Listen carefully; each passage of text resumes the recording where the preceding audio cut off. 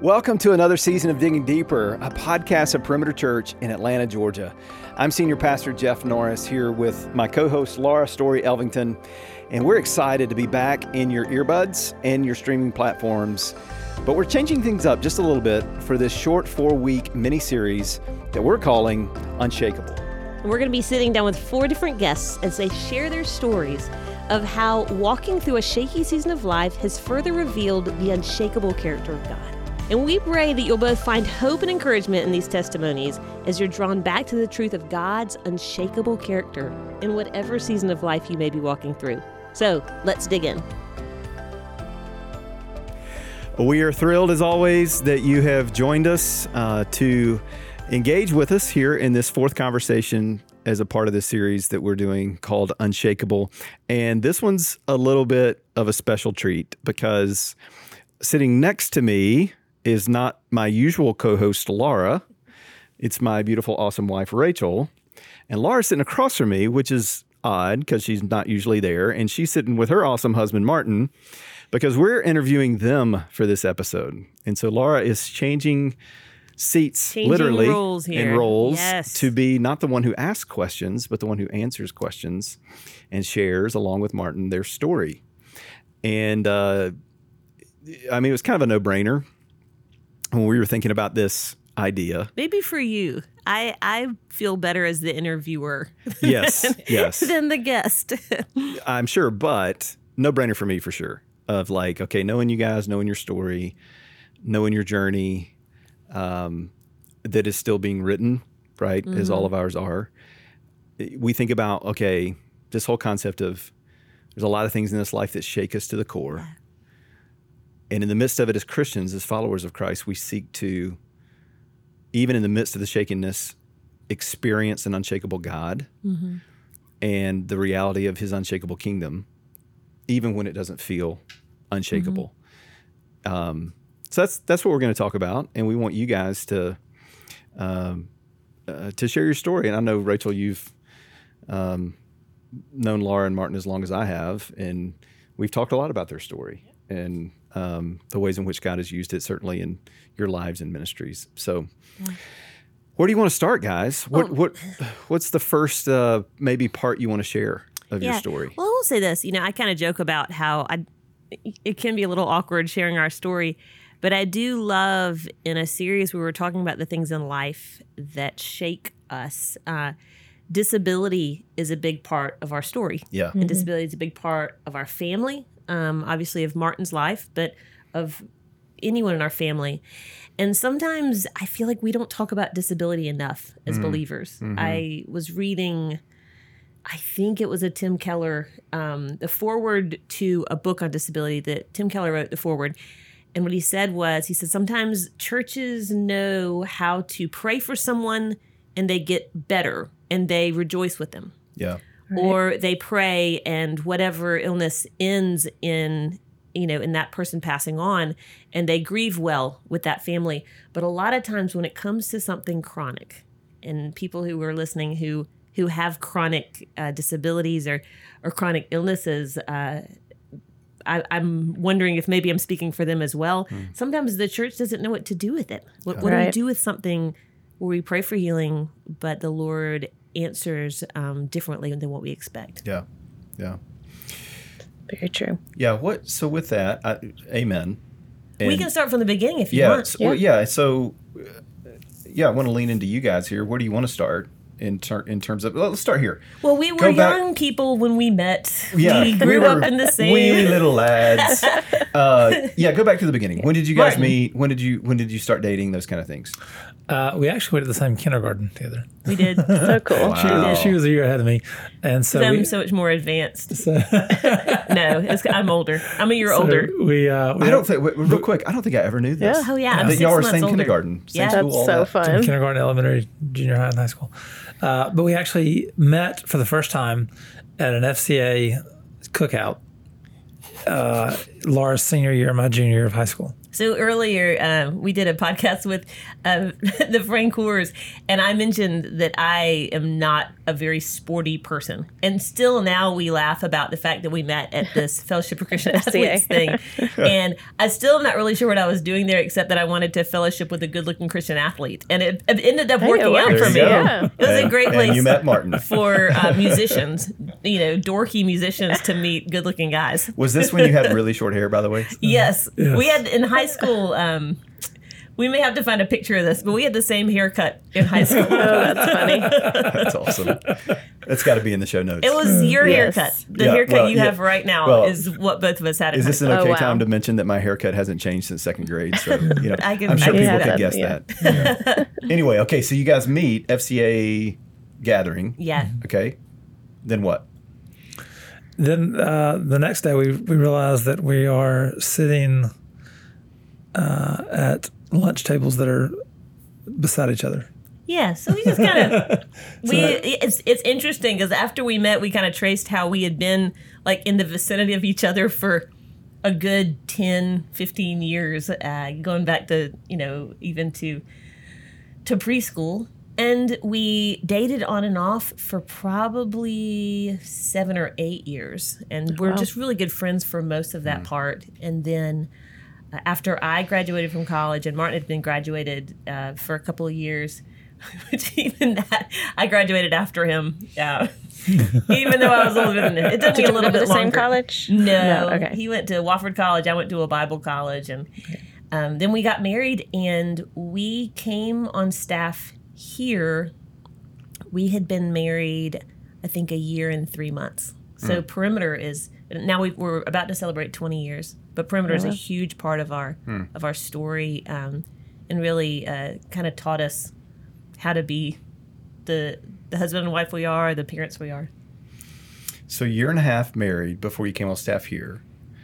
All right, let's now we'll get into then Yeah. the unexpected shaken reality of y'all's story came in. And at what point was that? Was that before you moved here? Or was it after you moved here? When did that take place? I had some symptoms, very vague symptoms, prior to moving here, but they quickly escalated once I was here. I was in graduate school and began falling asleep in class, I fell asleep one day while driving, and a little bit forgetful.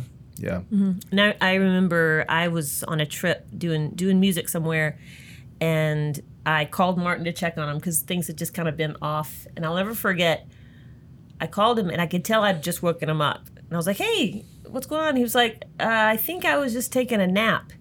And then I heard the car door and like the dinging of the car door. I said, "Are you in your car?" And he said, "Yes, I think I just pulled into the parking lot of the condo and fell asleep." And I thought, Oh, wow. okay.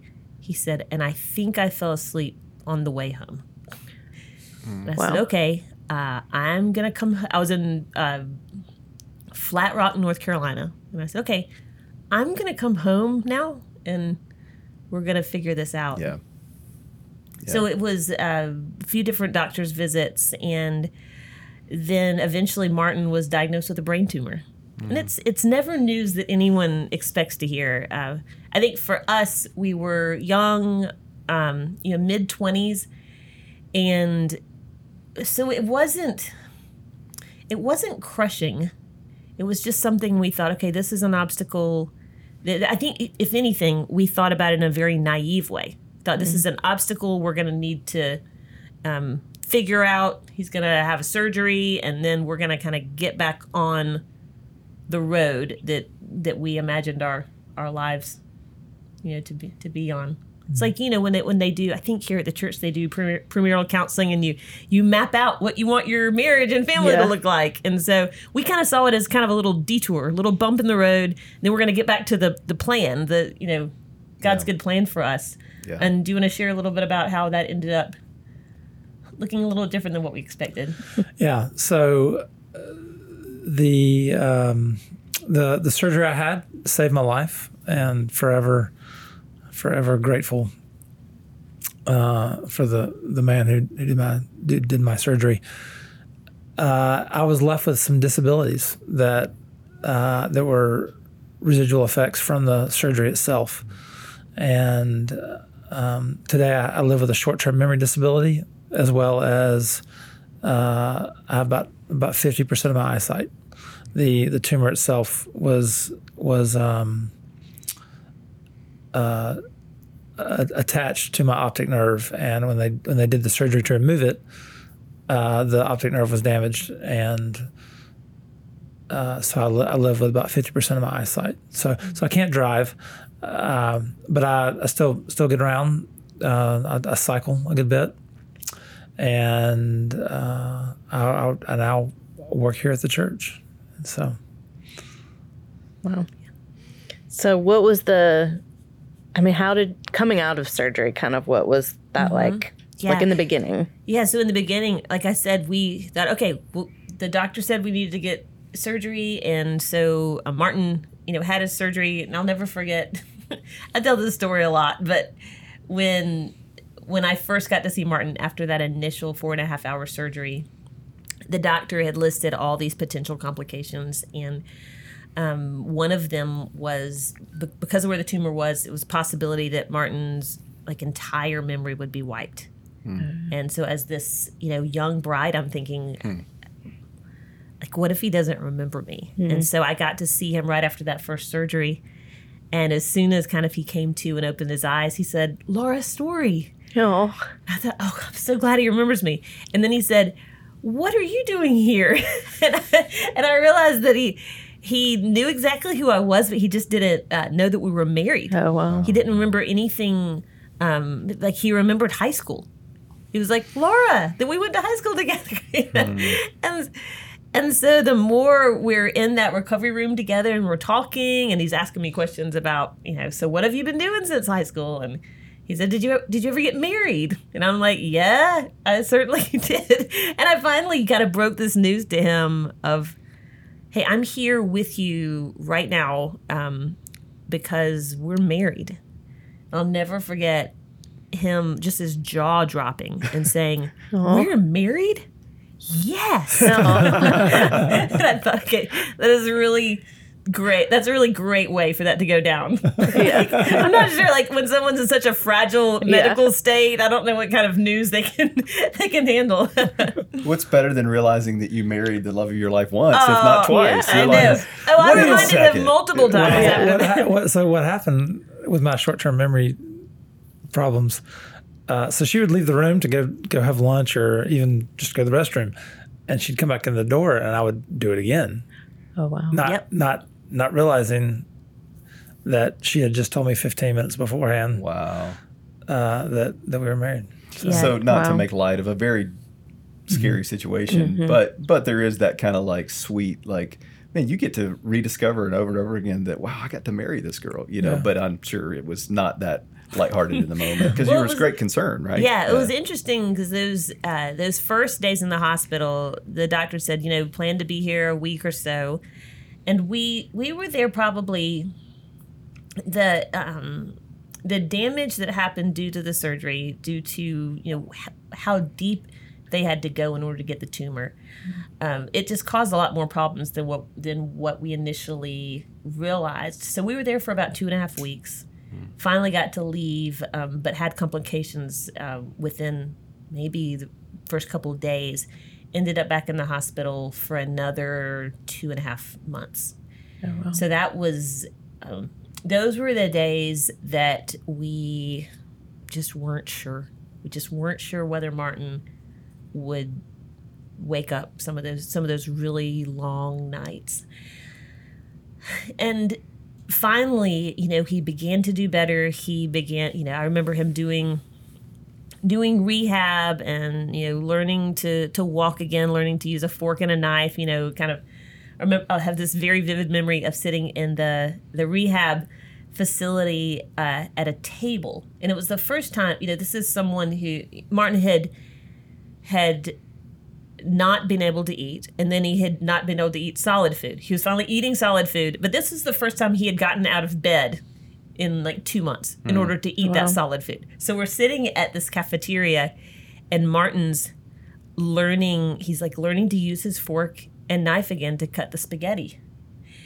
And probably about a week after that was when he was discharged.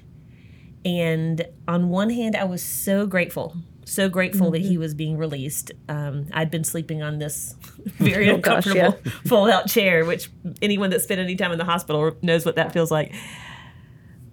But on the other hand, it was really confusing because I had this picture in my mind that these medical professionals were going to fix everything before they released us from the hospital. And so it was a hard moment of the doctor saying, Martin is doing really well considering what he's gone through, but there are some things due to the trauma his brain has endured. There are some things that may never get better. And that was hard as a wife to hear. Yeah. That's hard as a Christian. Yeah. Just as a person. But yeah, that's kind of part of what we've had to navigate, I guess, for 17 years now. Martin, what do you feel even now when you hear Laura share that? And when you think about the daily reality of life with the story that God has written and is writing for you? I have probably two conflicting emotions. One would be, let me say this. I when I became a Christian, I was involved in a Bible study where we learned about the sovereignty of God and the goodness of God. And I remember learning for the first time in a Bible study setting that God is no less good when hard things happen. And so learning that academically is very different than experiencing that in reality. Yeah. And so I'm forever grateful for the foundational knowledge I had about God, because it led me to a place eventually, it took time, but eventually where I could reconcile a good God allowing a very difficult circumstance. Scripture says he causes all things together for good for those who love him and are called according to his purposes. And so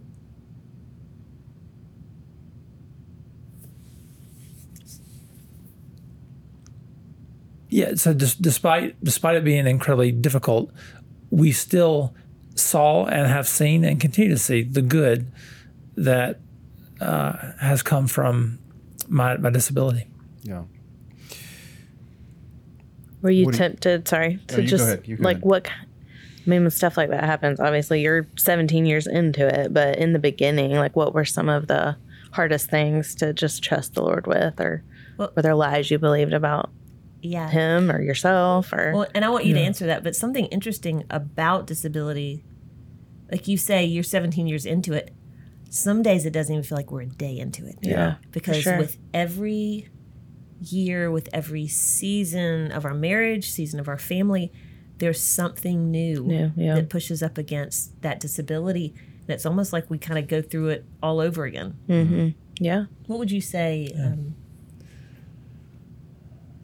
The loss of independence, I think, would be an overarching theme of what I experience.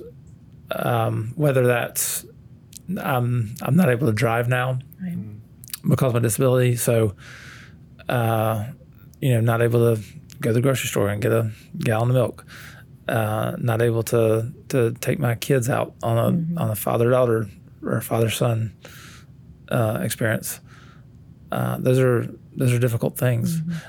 Now I want to quickly say the men and women of our church have been amazing in regard to those two specific things I just mentioned.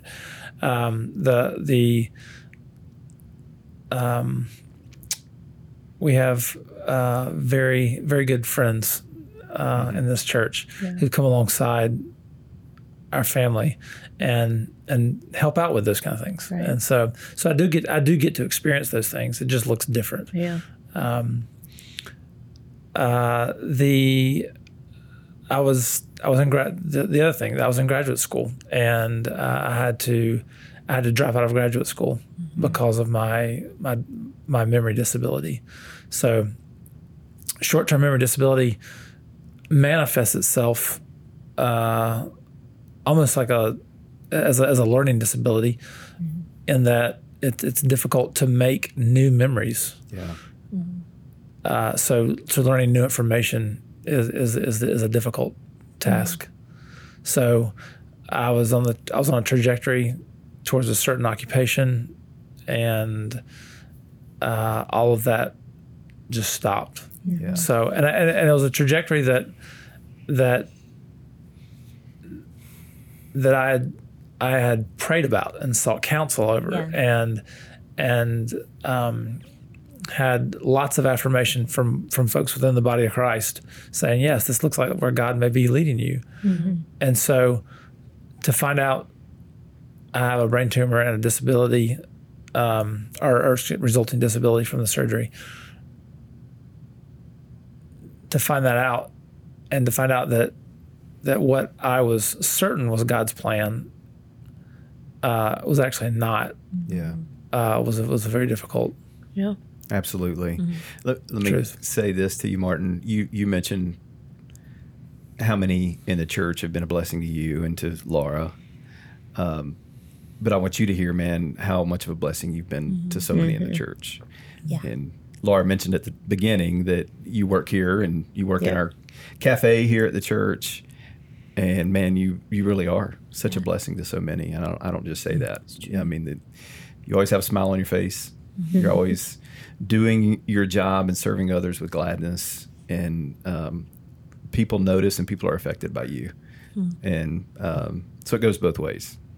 Let me ask you this. What are some things, just speaking very practically here, what are some things that y'all do to help you with the short-term memory disability? Like, Laura, are there things that you do to help him remember some things? Martin, what are some things that you do to, like, do you carry your phone around and put notes in your phone to make sure you remember when you have conversations? I'm curious about how y'all, how you do that. Yeah, exactly. I use a smartphone and just take lots of notes. I use my calendar app a lot to write things down, so that at the end of the day, when we're talking or something, and Laura says, "How was your day?" and if I don't immediately remember what my day looked like, I can look back at my calendar and look what I did, and those are triggers that will help me, not just so that I can answer the question, but it really does help me remember what I did that day. And if I see a note that had lunch with John, then it will trigger the conversation, and I'm able to bring it back up and have the conversation with my wife. Yeah. So I use I write down a lot of things, make a lot of notes, and You're like an Uber Gold member. so Like, Oh yeah. and he's always like the best, sweetest encouragement to all these Uber bet. drivers That's all awesome. the time. It's really sweet. That's really That's cool. cool. Yeah. so, I'd say one of the things you talked about is the limitations and all of that. But one thing that's been interesting, well, two things. First of all, I feel like early on, the first 5 years, I feel like we weren't even being honest with ourselves about how this affected us. I think we thought that the good Christian answer is, God's working all things together for good. He's going to do something beautiful out of this mess. All of those things that you could, you'd write on distressed wood panel and put up in your living room. Like, we've kind of felt like that needed to be our token line that we shared. So I'd say the first 5 years, we didn't grieve it well. We didn't grieve it very well. And we got to a place where we realized that we hadn't. And so we almost had to kind of go back and experience some of the sadness of, in the scriptures, the psalmist would call it lament. Just kind of acknowledging this world is broken and disability is hard. Because along with the limitations, all of that it's been a lot to deal with. But disability also involves a lot of unmet expectations. You think about a mother who's picturing a child, has that child, finds out about a certain condition or something, and even though they love that child, just as much as they would a completely healthy child, there is that expectation, and sometimes people feel guilty calling it what it is. Right. There's brokenness in this world. For whatever reason, God has not chosen to miraculously heal Martin. So we had to take time to kind of be sad about it. And we still have those moments. It's not like we've moved on from that season.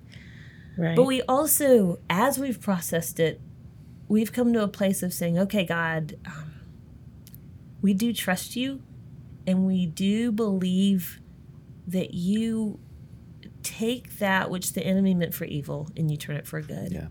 And so it's a little bit of a mixed bag. We have hard days, and then we have days that we really can see the good things that God is doing in and through Martin's disability.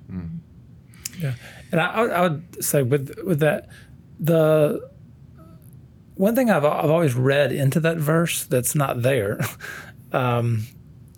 is that you necessarily see the good. Or even this side of heaven, or that you even experience the good this side of heaven, and or that the good necessarily happens directly to the person who had the hard thing. Oftentimes, God will do something, through the circumstance in the lives of other people that are around, and so I've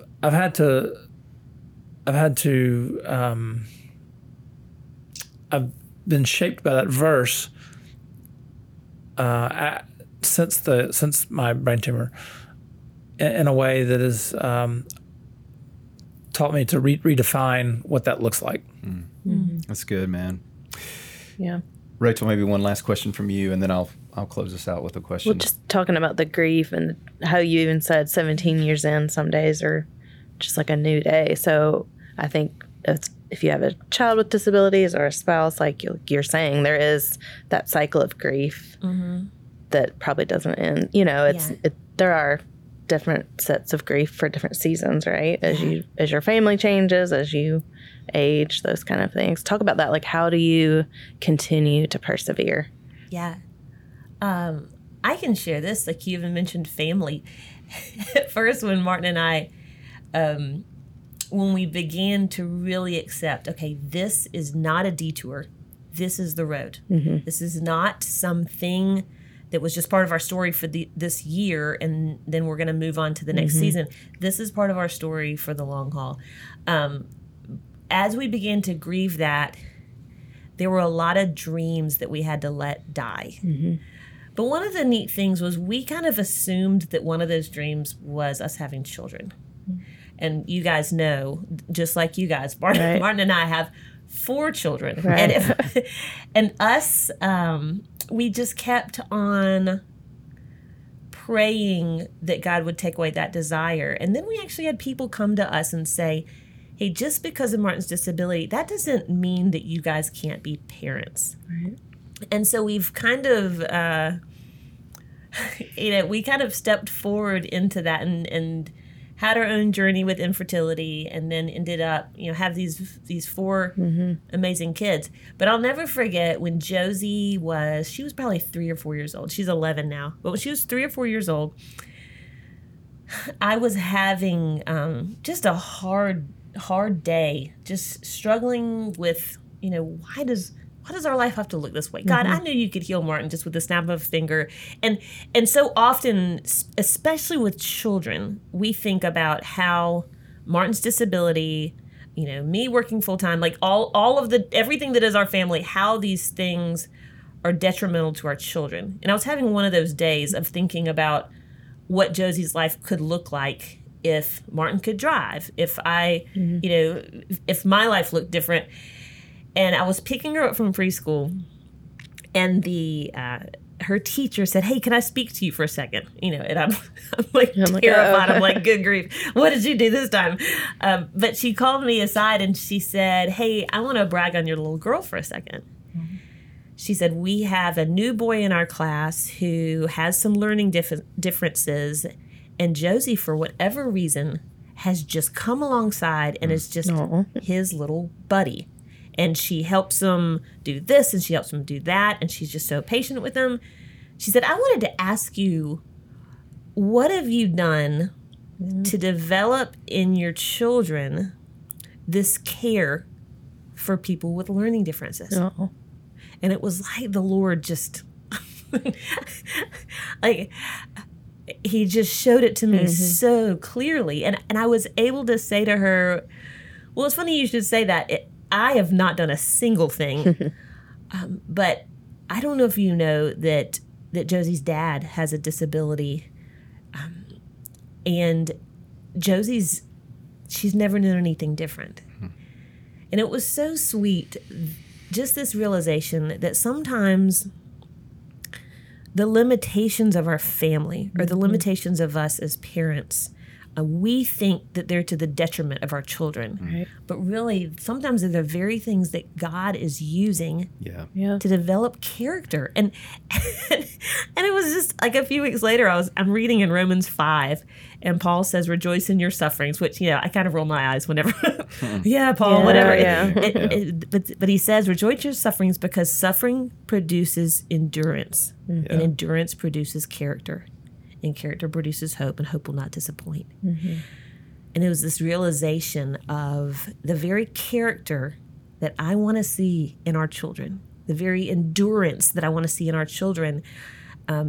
It's not going to come necessarily from, signing them up from the right Sunday school class, right, as much as it's going to come from them having to endure some hardship that's part of the story that God's writing for our whole family. So man, okay, that's like a whole nother episode right there that we need to have for parents. And Rachel and I need to remind ourselves of this often, because what is the default reaction of a parent? Is to do everything you can to remove the obstacles, to protect them. I mean, this is what I want to do constantly, especially for my girls, right? Like with my son, you're a little bit more dads, and their sons are a little bit more like, "Hey, you got this." With dads and their daughters, you want to protect and, hey, make sure nothing's in the way of that might cause you to stumble or suffer. And yet it's those things that are the most character building realities that, bring about endurance and hope. I'm still going to bring it up, but because there might be more, because you really went where I was going to wrap us up with, and that is, and Laura, you will love that I'm bringing this up. You have written a lot of great songs. For anyone who might be listening that doesn't realize that Laura is a Grammy award-winning singer-songwriter, and the song you won a Grammy for, I mean, you truly, so many great songs, but the one that did warrant that was Blessings. I think God honored that song for a lot of reasons. One, it was brilliantly written and sung, and it resonates with so many people, but I think it came from the depths of your heart and Martin's heart, even, as y'all have wrestled through this and trusted God through this.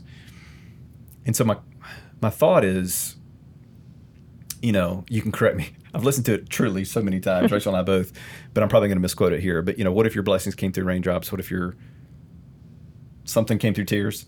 Healing. Healing came through tears. Thank you. And that's part of the chorus.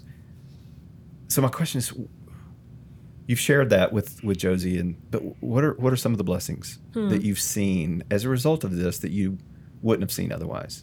I'll let you go first.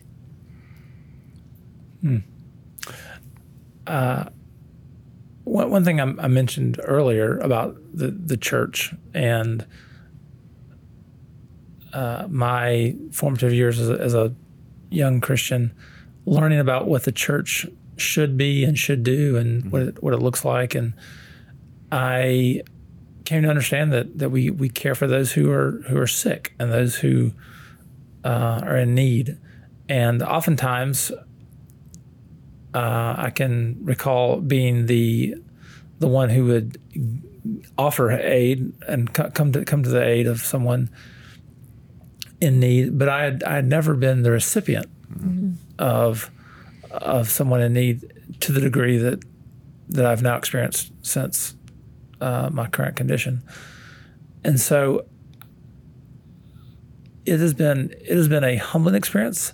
It's also been an eye-opening experience to see the body of Christ come alongside us specifically and come to our aid, offer help. And I understand that verse in a different way today than I did as when I first came to the Lord. Sure. Yeah. That's good. That's great. Laura, anything you would add? Yeah. I'll answer it with I know this is a heavy topic.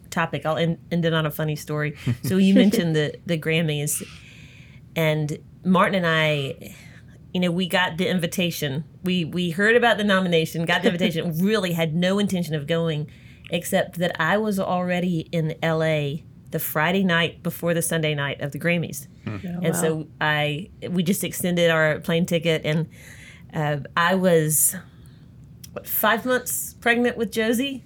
We didn't know anything about the Grammys. I mean, I don't know if you guys have ever gone to the Grammys. No. We didn't know anything, and so I was in, with it being my first pregnancy, I was just hungry all the time. So I'll never forget us going to Subway and getting a foot-long sub and smuggling it into the Grammys. Nice. That's the best. And like munching on it during that pre-show. But the reason I bring it up is so I'm sitting there, and when they called my name and I went up and accepted it, one thing they do, so you accept the award, and then they kind of whisk you off backstage, and you go around the corner, and you're on another stage with all of the news outlets. Okay? Yeah. So if you can imagine, like, you turn the corner, and there's someone with a Newsweek, USA Today. It literally is everybody. Every publication, media outlet you've ever thought of. And, they're more excited about interviewing Taylor Swift, I'm sure. But for me, they just asked me one question. And they said, so your song, what we understand, your song was written about your faith. Tell us about that. I just thought it was so interesting. Mm-hmm. You think about the passage in 1 Peter that says, always be ready to give an answer when people ask you about, the faith you have. And it made me think that it was really this trial that we've walked through that we don't necessarily understand, but that's the platform. That's the reason people are asking us about the faith that we have. It's not, that we won the lottery and they're like, tell us about God, in the midst of that. Yeah. It's that we've walked through something and still have found peace, have found joy. We certainly have hard moments. But really, that's what faith is about. Mm-hmm. It's about, stepping forward and trusting God to be who he is, trusting that he loves us, trusting that he has a good plan for us, even when it doesn't feel good. Mm-hmm. So it's been a neat experience to write songs from that place and even get to share about it on podcasts like this. Yeah. Awesome. It occurs to me, I've never been to the Grammys. I did have a high school football banquet, and I'm thinking those are pretty similar, There's a lot more music at the Grammys. Yeah. Other than that, they're probably really similar. Very similar. And, yeah. Mm-hmm. I'm gonna maybe on a different episode you can share with us about your accolades. Oh, yeah. So that'll last the high school football banquet. Yeah. So that episode will be 45 seconds. It'll be riveting. So anyway, Rachel, thanks for joining me. Yeah, thanks for having me. I know you don't love doing things like this, but you're great at it, and I love having you with me. So thanks for. I may replace you as the. I think that she's. I think we need the. Laura, you're great. I mean, I certainly wouldn't be opposed. Martin, thanks for joining us as well, y'all. man. Glad to be here. Yeah, we love y'all and so grateful for you. And we've loved doing this series of Unshakable, and hope it's been a blessing to you and to all who have listened and engaged with us here. And we'll be coming back soon with more Digging Deeper episodes in the coming weeks and months, so join us for those as well.